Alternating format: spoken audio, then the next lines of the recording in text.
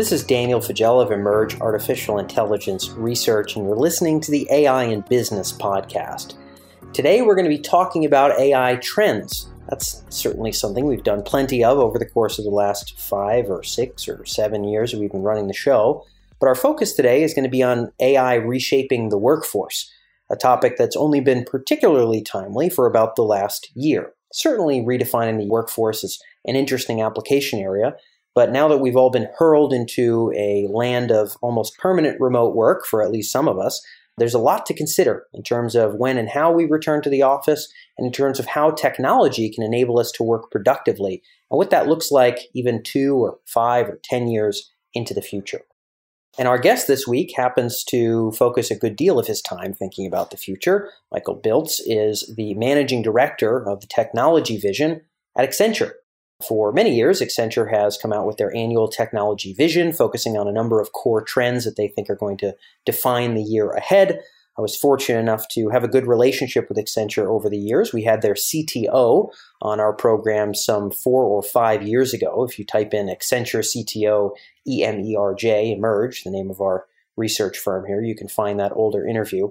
And so I was at one of their technology vision events 3 or 4 years ago, back when I lived out in the Bay Area, and got to see some of the displays and presentations of some of what they're talking about. And of course, 2021, a lot of the focus, not surprisingly, has to do with adapting to the new world that we've all been hurled into with the coronavirus. And the future of work is a big part of that. So where does AI play a role in the near term?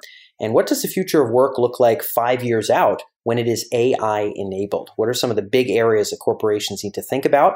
And if you're leading a company or starting a company and you want to know what's it going to look like when we're all working together productively half a decade from now, this is an interview that I think will hopefully be eye-opening and certainly was interesting for me. And if you're interested in finding more AI trends in whatever industry you operate in, be sure to download our free PDF brief called 3 Ways to Find AI Trends in Any Industry. You can go to emerj.com/T3. That's T as in trends, and then the number 3. emerj.com/T3, and you can download our free PDF brief called 3 Ways to Find AI Trends in Any Industry. But without further ado, let's go ahead and fly into this interview. This is Michael Biltz of Accenture here on the AI in Business podcast.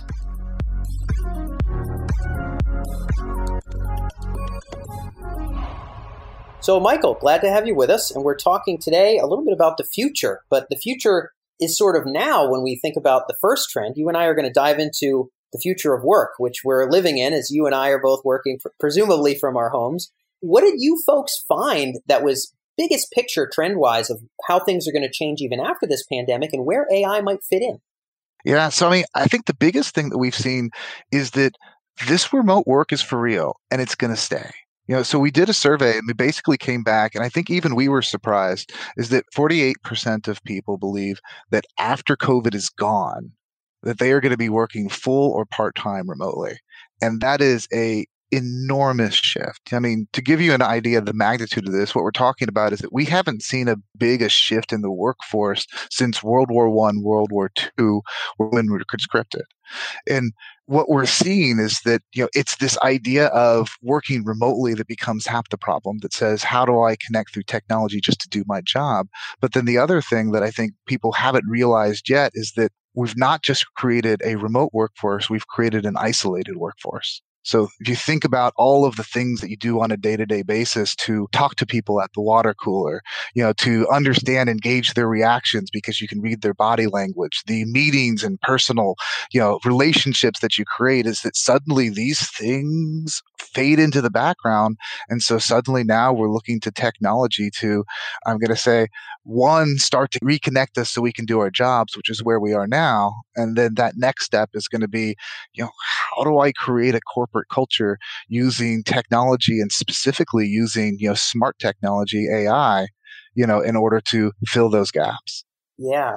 So, I guess maybe that's a good way to think about it. There's just the foundational questions of how do we keep operations going if we can't catch up in person and run things the old way? But then there's what does it look like to build a company from here on out that needs to do everything we used to do in person and maybe more without that. And so through technology as sort of a medium. So you're kind of leaning into teams and culture. There's obviously an operational side of this. There's communications. Man, there's so many cool directions we could go in. And the future of work is going to be a wild journey to follow in the next 3 years. What are some junctures where AI starts to enter the picture for some of the future vision you folks are seeing that should be on the radar of executives?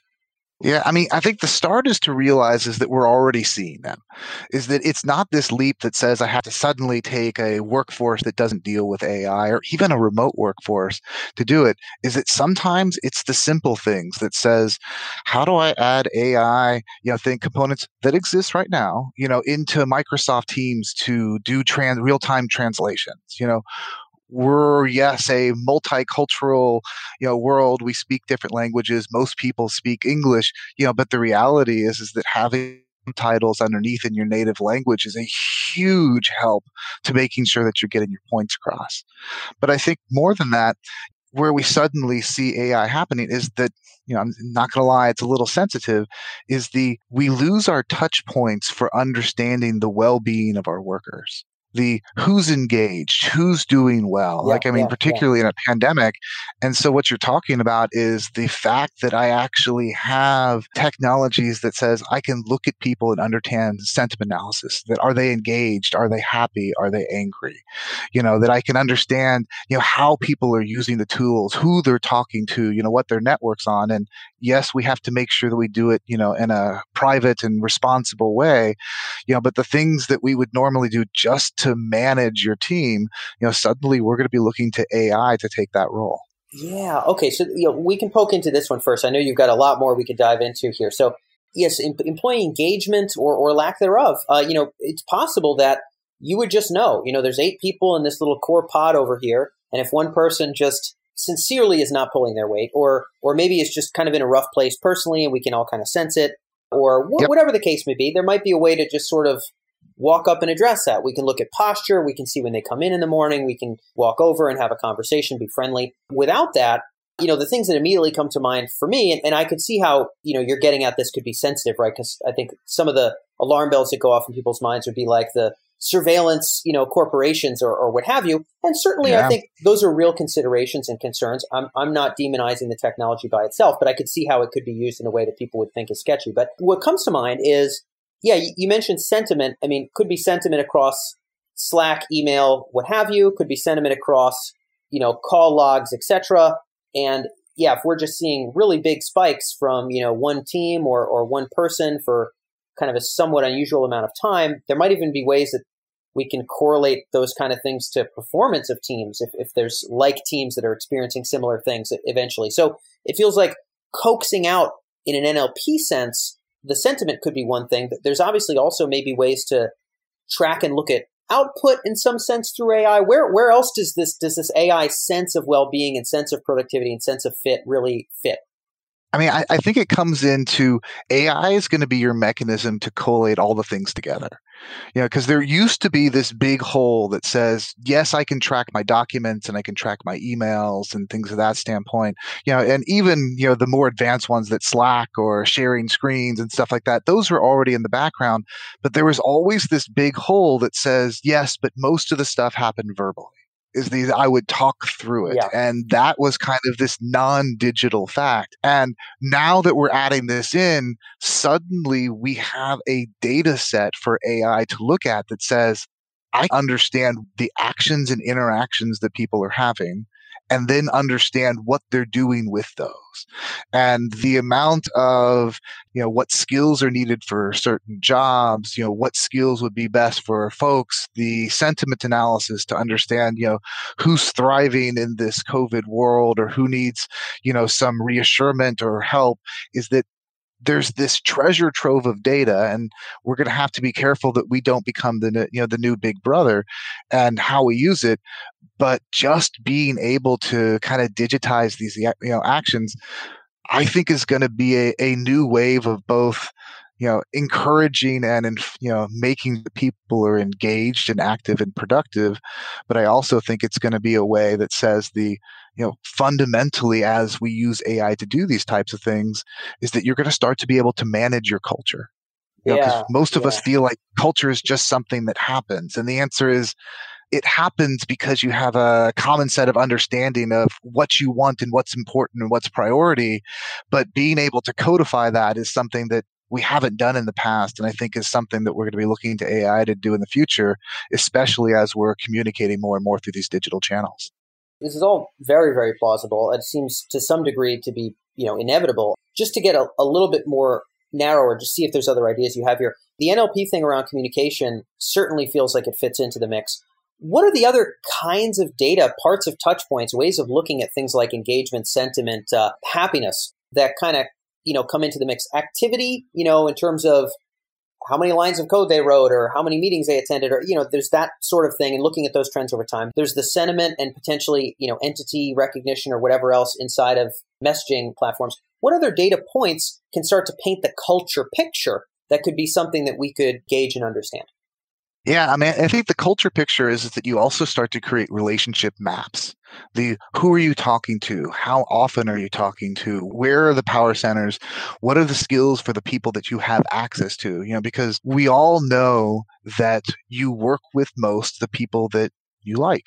And there's an amount of that says that you're going to be more predisposed to doing things in a certain way or working with certain groups based off of your friends, your network, etc. But right now, most of those networks are relatively invisible in the background.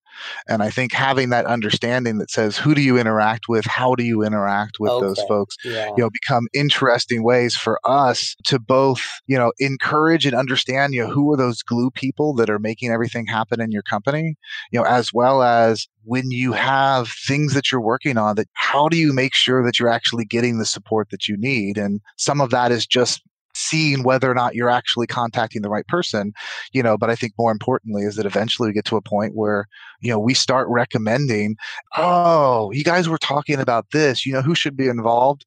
You should get this person from this department, or just loop them in, manually. And the more we make this just easy and seamless in the back end, the more that suddenly, whereas, right now doing the social thing, creating those relationships can be hard. Now you're almost talking about a matchmaker, but from a business perspective. Yeah. We're already seeing a lot of applications for the sort of the broad, very open-ended notion of sort of enterprise search, and there's a lot of vendors in that space.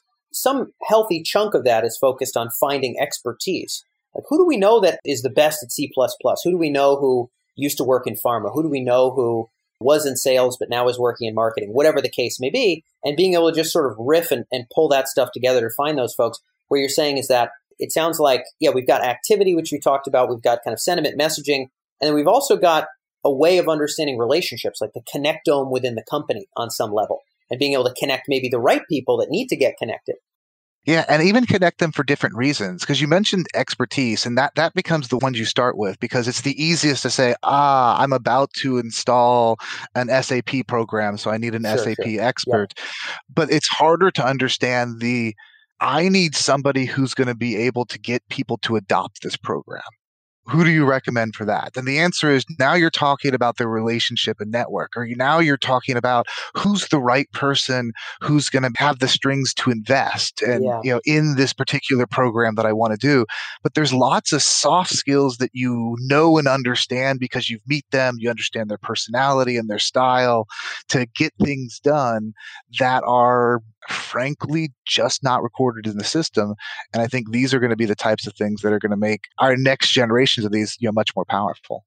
Yeah, I mean, certainly the next generation will be more powerful. At the same time, it's going to be a bumbly walk forward, just like it always kind of is with AI on some level, to figure out what works. Like, quantify your culture. It's like 4 years, like maybe Google's doing some of this already, but it'll take a while for, let's say, places with 10,000 plus engineers or something to like figure out calibrations of what kinds of connectome visualization and what kinds of sentiment and what kinds of communication patterns correlate well or not well to productivity for different kinds of roles. Like, there's going to be a ton of iteration to make it work. But I think at some point, there will be best practices. There will be vendors that evolve and harden some of those best practices, and that stuff will proliferate. Seems very plausible. I sometimes think about AI today in terms of individual users, like a schmo like you or me.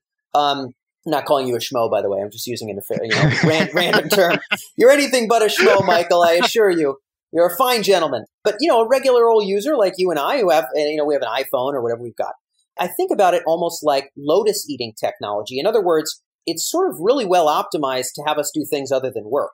In other words, whether it's shopping on Amazon or watching the next YouTube video or, Instagram feed or what have you. And like, there's the social dilemma topic. I'm not necessarily going there, but I'm just saying writ large, we're really, this technology is primed to pull us into kind of distractive places where advertising and e-commerce revenue can be rife. It seems to me as though there will be a countervailing force, and I wish it started 3 years ago, but maybe it's just starting to bubble up now. I don't still to this day don't see enough of it, but I think I'll see more, where instead of being lotus eaters, it'll be optimized to drive us towards our own self-identified or corporate identified goals. So AI will be calibrating whether it's our background music and lighting, whether it's our messaging and prompts that we see, not too often, but often enough to be productive, whether it's what kind of things are on our dashboard, that it'll sort of move us in that direction. Where else for you, and it seems like you're nodding your head here, so it sounds like you're following, you guys have looked ahead at a lot of this. What's maybe another place where that productive AI is starting to blend its way into the workforce? Well, I think that's just the point is where we've seen AI struggle is when the goals and the priorities for the AIs are different than the people who are using them. So if the AI is trying to push you to an advertisement, the AI is trying to push you to a product, and when the product is the one that you're searching for, it's amazing. And when it's the thing that you don't actually want or need, it's terrible. And I think what we're talking about here, we're aligning what those goals are. Is it says, how do I take something that says in my work mode of my personality I've got goals and things to be done. My success in a company is going to drive the success of the company. And so there's certain alignment that talks about how do we get that AI to not just look at it as something that does something that I may use, as service, but rather how is it a teammate that's actively going to be working for my benefit? And I think one of the nice things that we're seeing happen too is that as I'm going to say companies are focused not just on the value that we're producing at Workr, but the values of how we do things, starting to become more of a top line message, is the AI becomes a really good way for us to start to embed some of those things into our workforce. And whether you're talking about, how do I make my company more sustainable or more diverse or enforce privacy, a lot of these things, feel good at that top level, but it's not until you can really start to ingrain those rules and preferences into things, that it really becomes important. And I think AI is really going to turn into one of those ways that says, when you're doing interviews, can you detect whether or not, people are biased? When you're looking at the stats of who's getting hired, can you understand where things, intentional or not, aren't going to the way that your stated goals are. And I think that that's going to become a really interesting way to change our company because, as you said, it forces us back to the headspace that says, you stated that this is your goal. Yeah. Here's when you stray from it. Yeah. Adherence to objectives. So maybe, I've been hoping for this for so long that there would be this wave of, the opposite of lotus eaters, where, again, adherence to objective rather than adherence to the goal of the platform. And it sounds like, in your case, you mentioned kind of hiring, recruiting. Who knows? Maybe we could even talk about, maybe it could be something like sales. Like, hey, kind of here's what the last week has looked like. Here's what the previous 3 months have looked like. And these habits seem to be really well correlated to first meetings. This stuff might kind of blip back on your dashboard because, this is your work habit that seems to correlate to what's working for you, Steve, for your commissions here. And so, you could see it popping up in a bunch of different ways. And it sounds like for you folks, there's just a vision of more of that coming to life, more AI bringing us to what we want to be. No, I think that's right. And I think the way we're really looking at it is this idea that says, is there any reason why you don't have AI essentially on your team? That says and it seems like a weird concept when you're sitting in a conference table, and you're looking at the three people next to you going, oh, is there something listening in the background?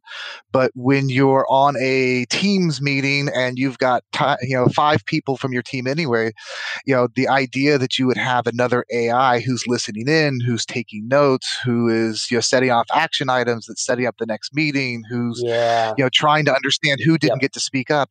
Suddenly it's like, oh, yeah, I would love to have this assistant, and here's all the things that they could do to help me in my job. Yeah. And certainly some of that, that you've painted is is aspirational to some degree, right? Like the setting of the next meeting and distilling the action items. I mean, maybe there's certain clusters of that can happen. That said, you're not talking about something 10 years away. You're talking about something that presumably a good deal of this sort of in-meeting productivity enhancement is viable. And it seems to me like, yeah, there's a little bit of a security concern, privacy concern people might worry about. I'm not going to diminish that. But I will say it seems like teams that in the background are doing more because AI is enabling things without them having to push buttons, those are just going to be winning teams. And I think some of technology adoption is whatever wins. Now, I think there's going to be a lot of bumbling forward to find what that ambient intelligence win is for productivity. However, I think it's there. And it sounds like you believe it is as well. I think it is too. And I think people are going to be surprised that says, yes, there's going to be bumbling forward. Yes, there are going to be mistakes made, but there's a lot more out there than we think, So let me give you one example is the scientists at University of Liverpool is that they're currently using largely pushed by COVID, robot chemists. And so now you have remote workers that it's not just this idea of AI who, makes suggestions and does things in the background, but they're actually the ones who are doing the physical chemistry. And the really neat thing about that is that once you realize that you can start interacting with the real world too, is that suddenly it becomes less of a, yes, I can optimize and find algorithms. And now it becomes well, even when they go back to work, suddenly you have somebody who's going to be doing the night shift. I've got a team full of robot chemists that are working all night. And so I go in and I do it during the day.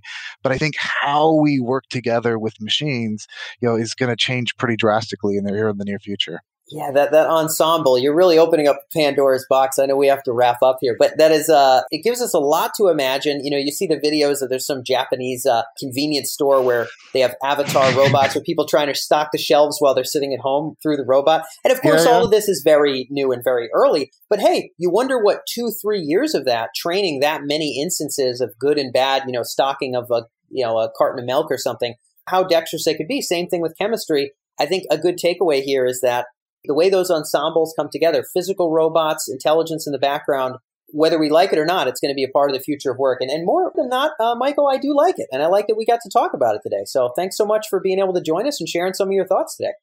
Thanks for having me.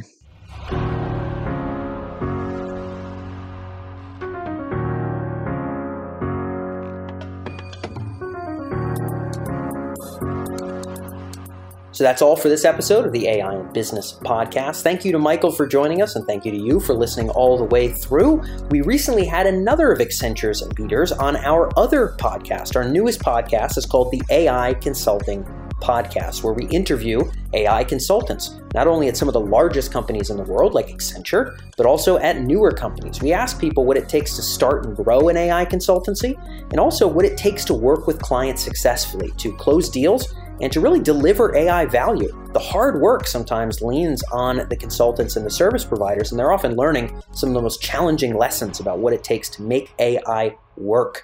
They're not just selling the technology, they're doing the implementation and the education to go along with it. So Arnab Chakraborty, who is the Global Managing Director of Artificial Intelligence at Accenture based in the Bay Area, was on our AI Consulting podcast. If you haven't heard that show, I would admonish you to go to Apple Podcasts, go to Spotify, go to SoundCloud, type in the AI Consulting Podcast if you're thinking of starting your own consultancy, or if you want to learn the hard lessons of AI adoption and ROI from leaders in AI consulting, leaders such as Arnab Chakraborty, who again holds a rather prominent position in Accenture when it comes to applied AI, then be sure to listen to and subscribe to the AI Consulting Podcast. Again, Apple Podcasts, Spotify, SoundCloud, any of the platforms where you like to listen to audio, you can find the AI Consulting Podcast. So I hope you'll join us on that show as well and listen to Arnab's insights, and I hope you were able to enjoy some of Michael's insights. So thanks again for tuning in. I look forward to catching you next week here on the AI in Business podcast.